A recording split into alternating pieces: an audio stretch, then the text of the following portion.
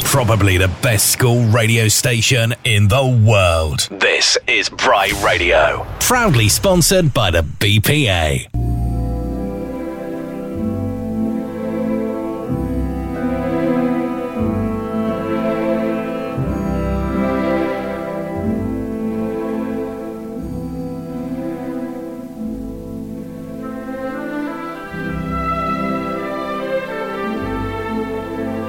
You're listening to Bry Island Discs. Good evening, everybody. Welcome to Bry Island Discs, week 8, I think we are now. This evening in the studio we have Ms Quarrell, who has given Bryanston 24 years of her life. That's nearly over 2 decades. She was here as a pupil back in 1983 to 88, and then she had to take a break for a bit sort of not Further very long. Education. Bit of education. Going and then came back in 19... I think it was 90... It's either 94 or 95, I can't remember, to be honest. And, yeah, has been a teacher ever since, but had a few breaks in between, but always seems to come back and can't get enough of it. But, so, what was your first day like when you stepped into the place, given that you've been back a lot? Oh, my first which day? The first day ever here. As a child. I was really lucky because my sister was 3 years above me here at school, so I already knew loads about the school. And she was, in those days everyone wrote letters to each other. She used to regale my parents and I with stories about school and long sort of descriptions of what happened in lessons and lists of teachers and what she thought of them. She was quite detailed in her analysis. And so I kind of already felt I knew the place, and I felt I knew a lot of the teachers, and indeed I had probably met a few of them. And, you know, in those days, well, I suppose you can do this now, but in those days you could sort of write in and ask for a tutor. So my parents had got to know a few teachers, and my sister had said, oh, I think she'd be, you know, this tutor would be great. So they asked for my tutor, so I felt comfortable with that. So I felt really fine, actually. I loved it. It was pretty great. Oh, and your tutor, I think, was Peage, I think. Not at the beginning, actually. Not at the beginning. So my tutor was a lovely man called Roger Weatherly, who was head of geography, and he had this massive, great big beard. He sort of had slightly kind of reddy brown hair and a huge reddy brown beard. And as it happens, he was a great friend of Peage's, which is why in the end I was moved on to Peage because Roger left to be head of Knighton, would you believe it? So he was amazing. He was lovely. He was in the Cranbourne House team with Peage as housemaster. So I got to know Peage a little bit that way. And then I inherited Peage, or he inherited me when Roger moved on. And so he obviously had a big impact on you because now you're head of the tutor system and you're running that. And I guess so, yeah. I think it's hard not to say that Peage had a big impact on lots of us. But I was very lucky to be tutored by him, certainly. And tell us about your first track, Dancing Queen. So Dancing Queen is very pre-Bry, and I've got several of my kind of best prep school friends who are still incredibly close friends of mine, who I just have these memories of being at their house and just boogieing around in their bedrooms to ABBA. And it was really the only band I kind of knew or had bought records of or anything like that when it was before I'd come to Bryanston. I do remember, so speaking of my first day, I remember arriving in a lesson on my first day, and I sat down next to a girl and we got talking before the teacher got there. So it was all very nice. But she was quite gothic. I mean, she's 13, so, you know, it was quite, to me, that was quite weird because I'm straight out of prep school. She was much more sophisticated than me. And I remember her saying to me, so what music are you into? Of course, I said ABBA. And actually, ABBA's quite retro now and incredibly popular, as proven in the band's concert on Saturday night. But it makes... 2 ABBA songs. Yeah, totally. Amazing. Three. Yeah. But at the time, it was really uncool, and I didn't realise it was really uncool. So I remember she kind of looked through her kind of, you know, gothic sort of heavy eye makeup and all this, which, of course, was totally unfamiliar to me on day one. And she was like, oh, I'm into the Cure and the Smiths. It's like, oh, okay. Oh, God, I've better try a bit harder on this kind of thing. But honestly, ABBA, as so many people would say, is totally the soundtrack to people's lives. It's one of those, I mean, there are bands I haven't been able to put on here, like Queen. I would say that's exactly the same as well. It's key to life, ABBA is. And what I didn't realise at the time, and I think hopefully my lovely music colleagues, if they're listening, will agree, is it's incredibly impressive musicianship. It's incredibly... So I think kudos for that as well. It's not quite as naff as my little friend in D, 1983, thought. No, definitely.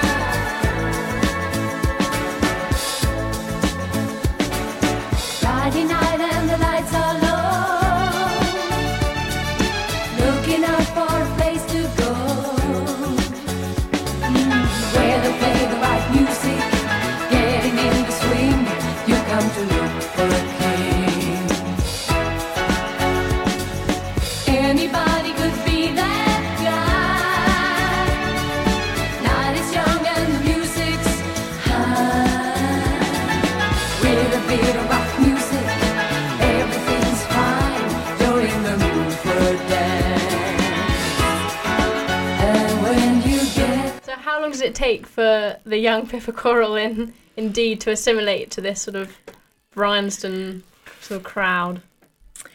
It was quite easy, really. I was really lucky. I had some really nice friends, and so I got to know different groups within the year group, and again, they're friends that are still my friends now. Several of them really, really close friends, and it was pretty easy. That's not to say it wasn't also incredibly rocky, and there were some ups and downs. But looking back on it, it was incredibly happy time. And you know what? I never quite got cool enough to be into the Cure and the Smiths, but I was fine with that, to be honest. Much as I love their music, as it happens, but, you know, not being those people. I wasn't that kind of person. But I was lucky. We had a nice year group as well, which makes a big difference, actually. Tell us your biggest ups and downs that as a schoolgirl. Ups and downs. Downs are just normal stuff, the kind of in-house politics that I still hear about, you know, regularly. It's what it is. And I tend to say, and I hope this isn't unhelpful to the people I talk to about it, but I tend to say, I promise you it will get better. And it's amazing by the time you see people in A3 and A2, how totally content they are with each other in-house. You know, all the little petty politics that mattered so much in D and C have totally gone. It's amazing. It's like this weird sort of falling away of stuff. Yeah, exactly. Yeah. So there was lots of that. And, you know, friendships falling apart and sometimes then reforming and sometimes not. And you sometimes realise, actually, it's fine. I'm fine not being that person's friend. The ups, what were the ups? Well, I mean, the ups are the fun bits, aren't they? So we had a great A3 Fest. And it was so good. I was really lucky, again, to be in a very talented year group. So I ended up in a play. I'm not a good actress, by the way. And if my friend Hal is listening to this, which he might be, Hal, you're allowed to say I'm not a good actress either. You were very kind to put me in your play, but it wasn't great. I wasn't great. Anyway, Hal very kindly put me in this play. He's an incredibly talented musician. He's written a musical. Opera, doesn't he write opera? He does now, yeah. And he very kindly put me in this play. I wasn't singing, also probably a good thing. It was a musical, and there were some incredible talents who were doing the musical side of it. And it was great fun, and there was lots of dancing and all this kind of thing. Anyway, I played a very boring character, but it meant I was in it, which was amazing. And it went down so well that we decided to take it to Edinburgh that summer. So we took it up to Edinburgh, had a ball, and, you know, that's a massive memory. And the Edinburgh thing is great, and it was amazing, but actually just the fun of being together on the stage at school and then getting your peers' recognition and the cheers, a bit like all those wonderful people on Saturday night at band's concert. It's such a buzz. It's such a buzz. Ben's shaking his head, yeah. Who knows how that feels? And it's great fun. And honestly, Hal could have sacked me any time.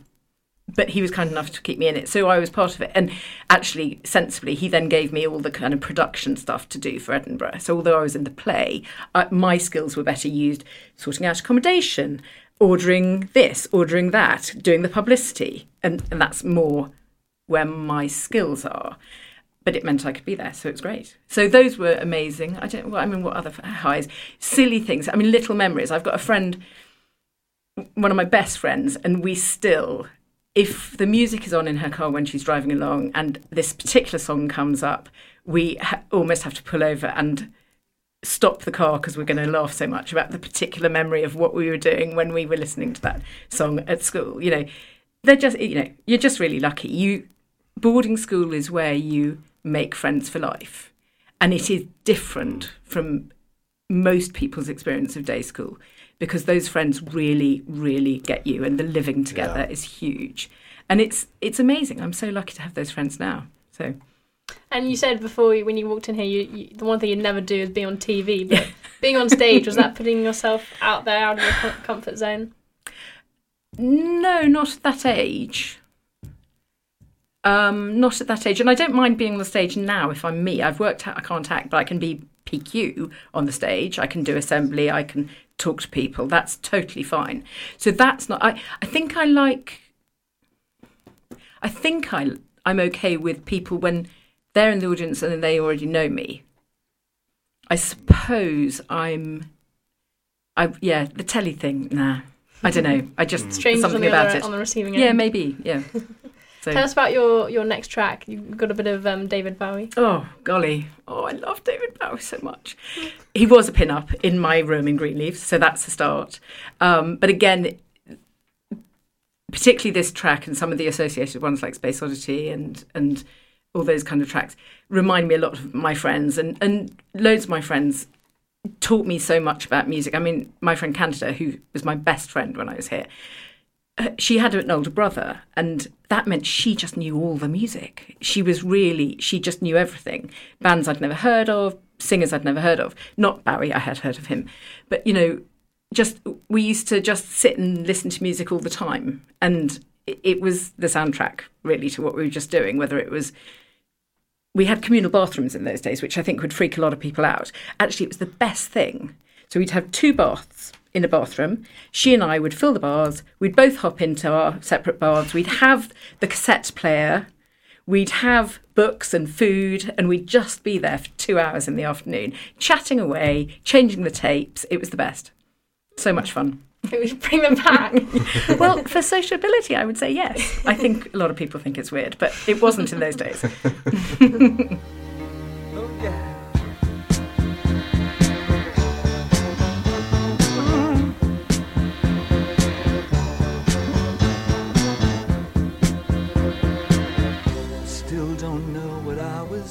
Waiting for, and my time was running wild, a million dead-end streets, and every time I thought I got it made, it seemed the taste was not so sweet.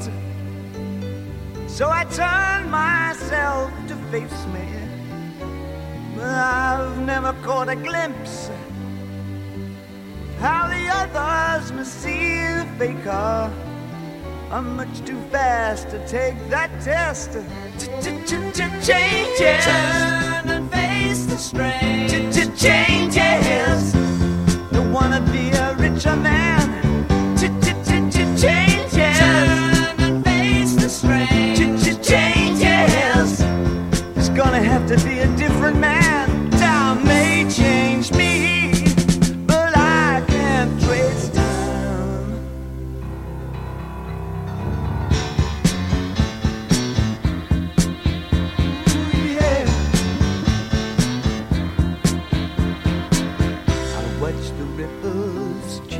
Sides, but never leave the stream of warm and permanent sand. So the days float through my eyes, but still the days seem the same. And these children that you spit on as they try to change their worlds are immune to your consultations. They're quite aware of what they're going through. Changes and face the strange. Changes. Don't tell them to grow up out of it. Changes. Talking of changes, leaving Bryanston, did you sort of think, oh, what am I going to do? From such a happy sort of oasis that this place obviously is. Yeah, it was really, I mean, it was gutting, but it didn't feel like it was the wrong thing to do, because that thing of it happens every year, the age twos move on, etc., it just means it's part of the system. So it didn't feel wrong, but it was sad. It was definitely sad. And it's emotional and it's nostalgic as well. The whole business of leaving somewhere that you love is a very nostalgic thing. Your last speech day, your last this, your last that. But no, I didn't worry about what was going to happen next. I didn't know what was going to... I mean, I knew what I was going to do in my year off, but I didn't know what I was going to do with my life. That didn't really ever bother me, to be honest, because I've always had this sense that the penny will drop. And I often say that to people, it'll be fine. By the time you've done your A-levels, you'll know what you want to do at university. You don't have to know 2 or 3 years beforehand. So a bit of faith in just time is quite good, I think. But maybe you sort of had to have someone to really tell you to go into teaching, as you just explained that you had someone to really sort of push you into the classroom. Before this interview began, I was talking to Emily about the fact that I come from a family full of teachers, and what that does to you is it makes you slightly in denial about it, and you kind of go, oh, well, I know I could, and then you go, no, but I'm not going to. And I delayed it, and that's fine. And, I was doing my degree. And as I was just about to go into my 3rd year at university, I was on holiday with my cousin, who I only see about once a year. And she's my mum's age, actually. So she's my mum's cousin. So she's always been quite good at giving me advice. And we were talking about it. And I was like, I just don't know. It's kind of fine, but I don't know. And she said, OK, firstly, will you miss your subject when you finish studying? And I was like, yes, definitely. It'll be horrible not making history part of my day. And then she said, and when your year off, when you were teaching, because that's what I did in my year off, I taught at prep school, she said, did you enjoy it? And I went, yeah. Although I don't think I want to work in prep school, I said. And she went, well, duh. Why don't you just do the qualification and become a teacher? And it seemed so obvious suddenly, basically. Mm. So the door sort of opened and it just sort of all clicked. Yeah, the penny dropped. Click. The penny dropped, which is good. I mean, history we haven't really talked about, but that's obviously a huge part. It's part of your day every day. It's the best part of my day. It's the best part of your day. And how did that passion evolve? I had an amazing history teacher at prep school, and I mean, she really was an amazing teacher, and she created a real love. So that was fab. And then I had great teachers here. And for a long time I thought I'd be going geography, which is laughable to anyone who knows me well, because geography is way too scientific for me, and it actually blows my tiny mind now. I was sitting in a lesson of Mrs Carney's last term, and I was scratching my head going, but I don't really understand it. It's beyond me. But I do love learning about geographical stuff. So I thought probably that would be it, but actually I was so wrong. And what I'd always loved is history. And I had there's a Bry legend called Nobby, Neil Bolton, who taught history and politics, and he was incredible. And he was also supported by other amazing teachers like Bob Allen and Mike Wagstaff, and they were just incredible. And I was lucky enough to be taught by all of them. And it was always the kind of mainstay. By the time I'd finished school, I'd realised it was clearly the thing for me. So, yeah. Can I just mention, those names are fantastic. What? Nobby? Nobby and... I don't really know the origin of Nobby's nickname, Nobby. So he's Neil Bolton, and everyone calls him Nobby. Pupils? Do pupils? We would a bit, yes, we would a bit. There was one weird moment when I was in Oxford about 2 years after I left school, and I saw him walking down the street, and I literally screamed, Nobby! And he turned around and he was like, oh, it's Quarrell. because he was very grumpy sounding. He always goes, "Ugh," and sort of sighs and shrugs, and his persona is about everything. Actually, he has massive joy inside him, but he keeps it very well hidden. So I don't know why Nobby's called Nobby, but anyway, don't know. I must find that out. It's a bit poor of me not to know. And then the other names aren't odd at all. Bob Allen is the guy after whom Alan is named, who is second master and epic and wonderful, one of the nicest men ever to live on this planet, but incredible as well. Not soft nice. He was amazing. And then Mike Wagstaff was another lovely, lovely teacher who was housemaster of Salisbury, and then he went off. Funnily enough, he also went off to run a prep school. I think just before I left. Yeah. So and obviously Pippa Quarrell was quite a interesting name as well. Yeah, indeed. Tell us about your next track, Caroline by Kirsty MacColl. Kirsty MacColl, I don't know how many people who are listening to this will know of her, but she is honestly one of the most underrated and most incredible singer-songwriters ever. And actually everyone will know her through the Kirsty MacColl Pogues Fairy Tale of New York, because that's how she's very well known. But that was her only collaboration, I think. And she's just incredible. I just adore her. She's amazing.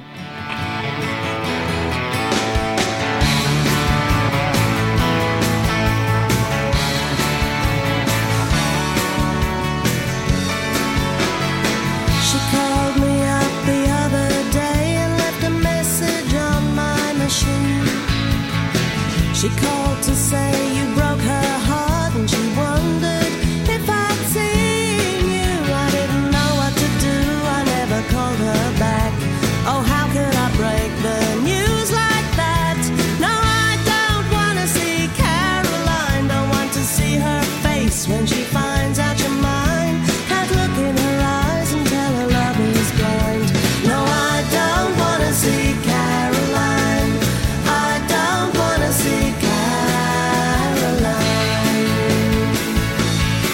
How can I want you so bad she has to lose again? How could you walk out on her and turn to her best friend? It was wrong from the start, I wish I turned you away. And my head said go, but my heart said stay. And now I don't want to see Caroline, don't want to see her cry when she knows you're mine.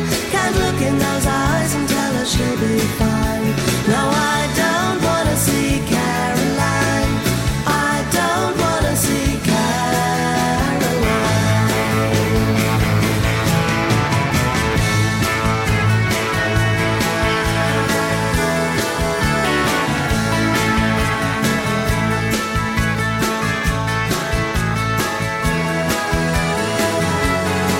I'm so ashamed of myself, but I still want you. What a terrible thing for a friend to do. I think I've gone too far this time. I looked across that thing. So this, where in your life did this track sort of appear? I actually can't be absolutely sure, but I guess if it's mid-90s, it's got to be sort of my first teaching job, maybe moving into being down here in Dorset, I would say. But I unlike some of the other tracks, I don't have strong memories of its place in my life. I just love Kirsty MacColl.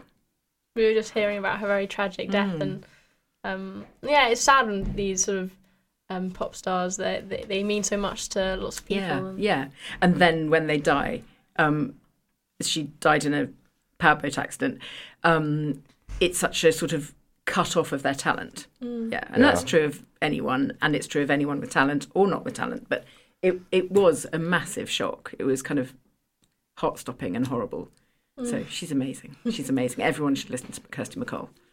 So you left, you came back to Bryanston, and then you left again for a little break. What made you sort of want to get out? I didn't want to get out. I was asked to go and do something else, and that was to run a prep school. And it was a prep school that my family had owned and run. My great aunt had. And it was one of those things where I just couldn't have said no. And it was right not to say no. It was amazing. It was a prep school where I'd grown up. My mum had taught there. My great aunt, we lived there. My great aunt lived in the big house, which was a schoolhouse, and we lived in a cottage there as well. So it was my home. It was where I grew up. And she retired at the age of 80-something. I mean, wow, indeed. Yeah. And she'd sold the school onto a trust, an organisation of other schools, and they were looking for a new head. And slightly accidentally, I met the guy who ran the trust by accident, because I really wasn't either looking to move or indeed at the time I wasn't looking to meet anyone. I went to see my aunt and then he was there. And they then sort of hatched a plan and they approached me, and Mr. Davis and I sat down and went, oh my God, this is huge. But we kind of decided we had to do it. So it was amazing. It ended rather in tricky circumstances, which is often the case with prep schools, because prep schools are very vulnerable. And incredibly, Sarah Thomas was like, don't worry, guys. Don't worry. Come back. Aww. I know. Amazing. Oh, welcome home. Yeah, welcome home. Yeah. That's exactly what it was. And it was a really tough time for us leaving and going through all the things that led to us leaving.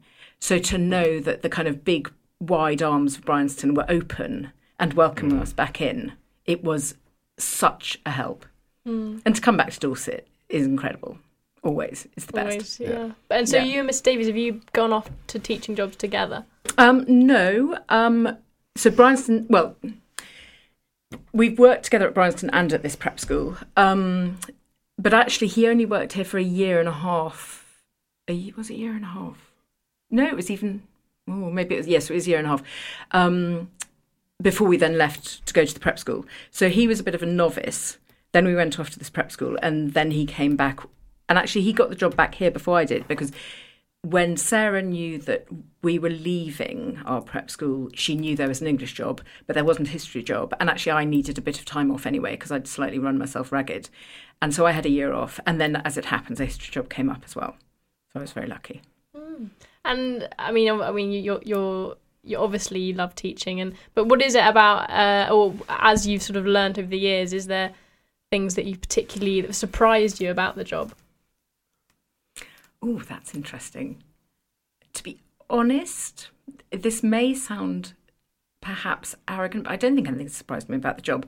So it's not surprising, but it's everything. You know, you do your teaching, you do your tutoring, you do your various activities, whether it's games or, in my case, lots of ECAs, or doing stuff in the house, dealing with parents, whatever it is. It's just loads of stuff.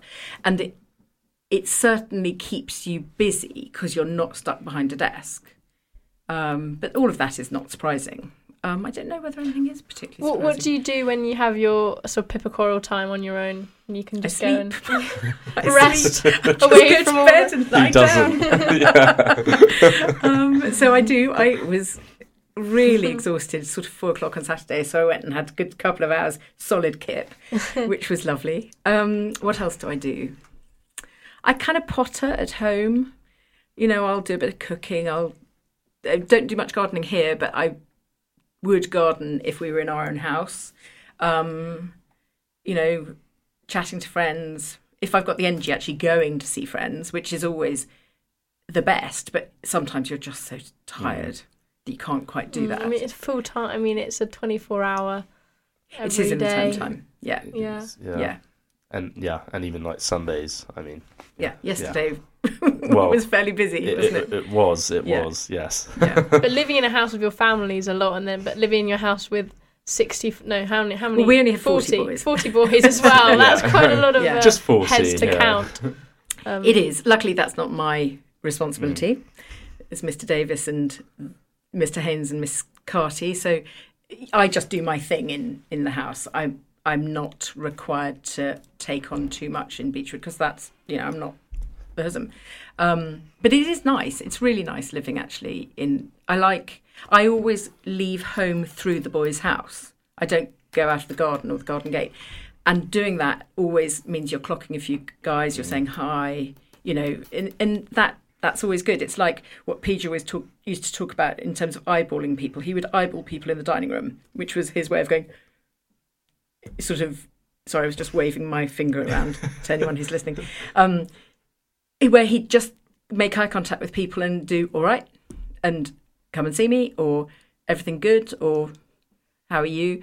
And that's what a lot of this job is actually, which is, it's about creating those connections, however small and subtle, so that people know that you're there, that they're being looked after and supported and so forth. So, I mean, I like living in Beechwood. It's really nice. Yeah. Oh.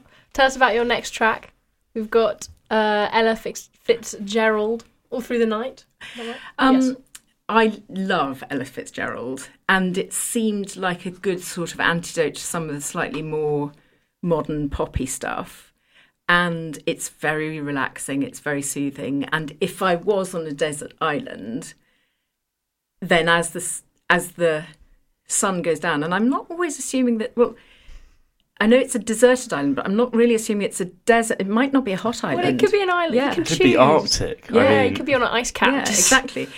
Either way, as the sun goes down, even if it isn't warm, this would be a lovely way for the day to end.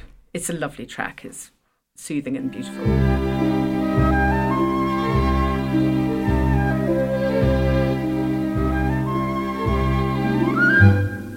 The day is my enemy, the night my friend, for I'm always so alone till the day draws to an end. But when the sun goes down and the moon comes through, to the monotone of the evening's drone, I'm all alone with you. All through the night, I delight in your love. All through the... But this is quite sort of topically, or in my line what we were saying, All Through the Night. Mrs Quarrell has been known for doing all-nighters, answering emails. Not quite all-nighters, but I do quite like the quiet of night when, my house is quiet and I can just kind of get on with my work, and the pressure seems to be off. You're not racing to the next lesson. You can take your time over stuff. And yes, catch up on emails and send emails at weird times. But I have discovered this delay function on emails. So I now sometimes write an You email. can mask it. Yeah, I mask it, which I Ooh, think is that's probably a good sneaky. thing. You might have to show me how to do that, I because might. there's been many a time where I realise I need to send an email, Yeah. and it's like Yeah. 10, 11, 12. Yeah. And I don't want to send it because I feel like teacher's going to be like judging me in a way. Yeah. So and then I say I'll do it tomorrow morning as soon as I wake up, but I don't. I forget. No, it's very handy. And in Yeah. fairness, there Wow. may be people going, but that's ridiculous. She still sent me an email last night at 1:00. But when it gets to extremes, I do use that. Wow. I It's mean, a no good wonder you want to function. have a little sort of 40 winks in your... Yeah. I'm a very good sleeper. It's fine. I do it at all sorts of times of day. A little nap here and there. Oh, but so this track, super All fan. Through the Night, where did this sort of... Again, I was trying to work that out. I think I got into that kind of music a bit when I was a student. I worked in an amazing deli in Oxford's Covered Market, which is a beautiful little area, and I think I got into Ella Fitzgerald then. I'm pretty sure that is the case, because we'd always have music going on in the deli. It was a very, very small shop. It was about the size of the studio, and people would come in, and so at least a third of it would be where the customers were. And we were making loads of food, and we were cooking stuff and making fresh pasta, and we were selling stuff and all this. And we'd always have a real buzz in the shop. And we'd play lots of different music, and my boss was Brazilian, so we'd do a lot of Brazilian music. But we'd also have antidotes to that, and we'd have sometimes really chilled stuff. And this is the kind of chill stuff. And part of that was actually getting customers in by playing cool music and interesting music. Then it actually drew the customers in, which was sensible, Handy. I think, probably. And I mean, you've always been you're a very good people person, very easy conversationalist. Is that something you've sort of, from working in a deli, you must have been really good at? Well, it's funny you mention that because my friend Caroline, who's the manager there, she was incredible. And she taught me a lot about the business of meeting people who you don't know. Just in the way that she treated customers and her friendliness and the way that she would remember people's names and all that kind of stuff. And so I learned a lot from her. But when you're working in a shop, I mean, I honestly think everybody should work in a restaurant and or a shop at some stage in their life. And you should try and do it before you're about 23, because it teaches you so much. I did a lot of waitressing as well in Oxford, and that was incredible. It taught me so much. It really did. You know, almost anything in teaching is easy by comparison, because, you know, at least with your pupils, even when it's tricky, you have a bond with them and you want the same things for them. Some customers in restaurants, you certainly don't. You're on the other side of the coin. And you the diplomatic skills you develop, quite something. Yeah. No, I've waited. I did it last summer, and no. And then I've also worked in the kitchen, and it's it's very stressful. Yeah. There's a lot going on. Yeah. 24. Yeah, it doesn't stop. No, you it really doesn't. You can't step away. No. Yeah. It's really an experience everyone should have, for sure. We should get an UCA working in the Crown. Yeah.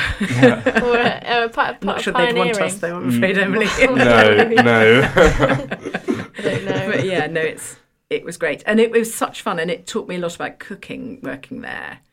And again, I'm not the world's best cook, but I'm a decent cook because I worked there for about 5 years on Saturdays and in the university holidays and all that kind of stuff. And it taught me loads, which was great. Really fantastic. Wouldn't have missed that experience for the world. And debating, you lead the debating UCA and the public speaking qualification, which I've been part of, and I sort of, every time I say so, which I know I do say a lot, I sort of think of Ms Quarrell thinking, no, so, don't say start so. a sentence with so. The public speaking came about because I did exactly, so the exam board that we use for the public speaking exams we do here, I had done at my prep school when I was a kid. And in fact, my great aunt, who's this epic woman who retired at 80, she was one of the first ever people to do that, and she got to know the woman who set up the qualification very, very well. And so we were a bit of a flagship prep school. So then when I came back here after having run that school myself and having done those exams for the tiddlers, so they do them from year 2 upwards, I thought, the exams exist for the teenagers, so let's keep going, which was great. And as it happens now, I'm the chair of the trustees of that organisation, so I'm heavily involved behind the scenes as well. Because it's educational, it can be a charity, and because it's providing educational, sorry, that's a bad phrase, but educational tools and skills. Yeah, exactly. So it runs itself as a charity, and therefore that means you have trustees. And I've been a trustee now for about 10 years, and I've been chair for about the last 4. So that keeps my eye on the outside world, which is quite good. I mean, do you think now it's harder? I remember having a conversation with the examiner, or was it, in the exam, about how these days it's getting harder because of technology and how the lack of interaction people are getting face to face. It is harder to bring people, or people just don't have the same kind of public speaking skills. It could well be. But of course, the reality is that everyone knows that when they leave this place, they are going to be required to speak in some way in public, whether that's just in a seminar group at university, which might be 8 more people, or whether it's, high profile speaking in public. And so it's a good skill to have. And I think increasingly people realise that. So there's a sort of period of time when you sort of not engaging with it at all. And then what's interesting is that come A3, people suddenly realise, I need to do this. And this year, I've got more A3s doing it. I've got about 25. Do you remember last year we had about 12? So it's more A3s than I've ever had before, which is great. It's amazing. It's great. Yeah. Would you say that it's built in popularity, or I know this year I think it's this business of people realising it's a good thing to do. And I don't know, but I wonder whether sometimes parents are quite keen that their kids do it. I don't get the impression that tutors put a lot of pressure on people to do it, because I think tutors are less, as a tutor I am, I don't want to have boxes that my tutorial pupils tick, because that's not what life is about. Mm-hmm.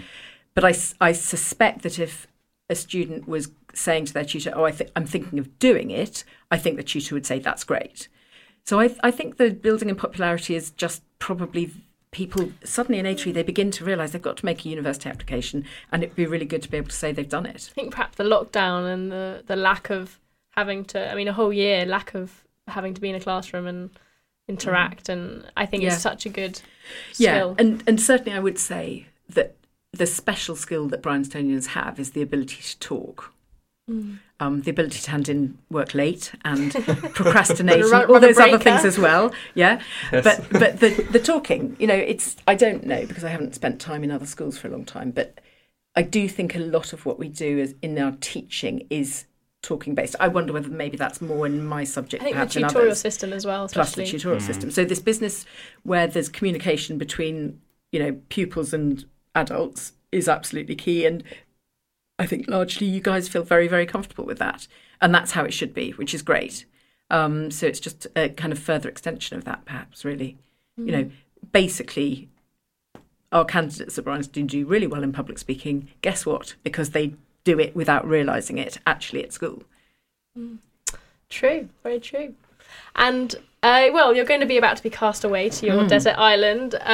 What would be your sort of luxury item that we're going to be very kind to let you have? Okay, so first of all, I have to check, am I allowed medical items anyway? Yes. Okay, fine. You've got to keep it alive. Okay, that's fine. So I don't have to ask for my medical requirements. I then wondered about my cats, which anyone who knows me well, I am utterly nuts about our cats. I remember in lockdown we'd have a sort of some paws on the screen coming. But I've decided I can't take my cats because they'd be too upset and disorientated, and they don't travel well anyway. They don't travel well to Blandford to see the vet, so going to Desert Island is a no-no. So and they'd eat all your food and... Yeah, I'd sacrifice my food for them. I love them so much, actually. So I'm going much more practical, and I'm going to say a fridge full of never-ending Diet Coke. Ooh. I'm sorry, it's totally unimpressive, but it is my addiction. So actually. No Ivor, no Peggy, you're not going to bring I'm not allowed to bring my kids, are we? You can't bring Emily. I was kind of assuming they weren't allowed to come. Cats, kids. They can. Yeah, my kids can look after myself. My cats would mourn me. Well, someone needs to look after cats. Well, that's very true. That is a very good point. Well argued. So, fridge, a never-ending supply of Diet Coke in a fridge because it has to be properly cold. Okay. Am I allowed that? Yeah, we'll give. I guess you could put it in the sea. Save no. refrigeration costs. No. A fridge. Sorry, Emily. Okay. Who's going to be billing on this island? I'm not sure how it's going to be powered, solar energy, maybe. Yeah, something like that. The cat thing definitely runs in the family. We get many videos from Ivor on the house group chat of silly cat videos. Yeah. He's wondering whether to go public and earn millions from it. Oh yes, of course. But anyway, so my luxury, I think, it's really ordinary, but actually I can't live a day without a really cold can of Coke. Oh, and it's tragic, really. Your last track, which I know was a bit of up for debate until about sort of 10 minutes before Actually, the one you're playing is not up for debate. It wouldn't have been kicked off. A couple of the other ones we have played might have been, but I lost. I ditched Take That, which some people will know really hurt, but I'm glad with the final choices. This one is The Beatles, In My Life. So Mr. Davis is totally into the Beatles. He knows so much about them. He loves their music. So even though I was into them before I met him, it sort of added a different level of knowledge. And, the number of documentaries that are on that suddenly show you this much and that. They are amazing. But actually this one in particular, this track, I find really, it's not that well known, and it's lovely, and it's nostalgic, and it's almost mournful, but there's something very positive as well. So I rather love this.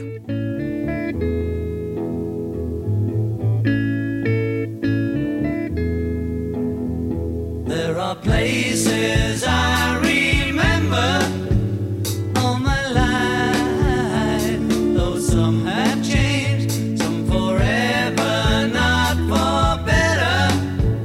Some have gone, and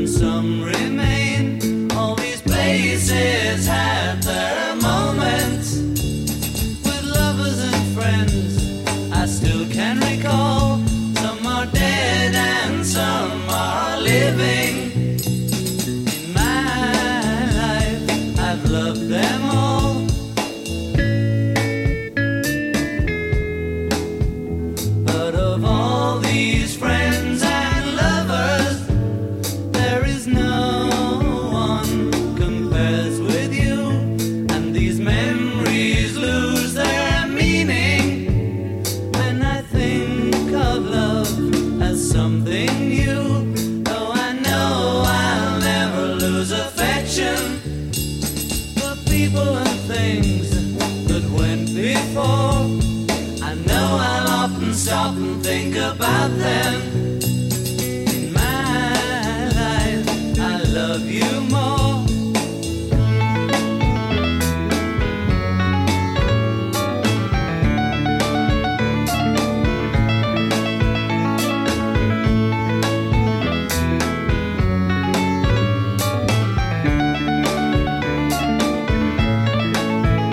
Though I know I'll never lose affection for people and things that went before. I know I'll often stop and think about them. In my life, I love you more.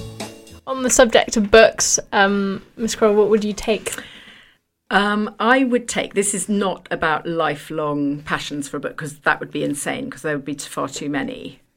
This is just a book I'm 2/3 of the way through and I'm loving, but I actually haven't read properly since autumn half term when we went away on holiday, and I powered through the first 2/3 of it, and I just need to finish it, and it's amazing. And that is I'm Sorry to Be a History Buff. It's called Queens of Conquest by Alison Weir, and that's a shout out for Kitty because she used it in her coursework just recently. And it is an amazing book, and it's about the period I teach, and it's really cool because it uses... This is Alison Weir, the writer, is a woman who has written historical fiction, which is fine. Historical fiction is fine. It's really good to engage you with the period, but historical fiction, by definition, isn't history.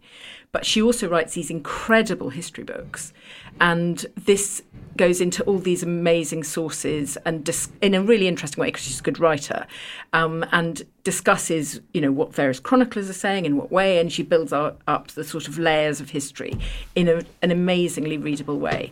And I do need to finish that. And there is a sequel, which is Queens of the Crusades, which I could maybe snitch in with me as well, and that would keep me happy for a few more days. I don't know. You can have. I'm sure we can give. Put you it in the fridge. Yeah, exactly. Yeah. Thank you very much. Don't tell anyone. Yeah, exactly. But it's been lovely it's been so nice to hear all his stories of Bryanson and back in the day, and and now current and past and present. And thank you very much for having me. We've loved hearing. Very interesting. Thank you. Probably the best school radio station in the world. This is Bry Radio. Proudly sponsored by the BPA.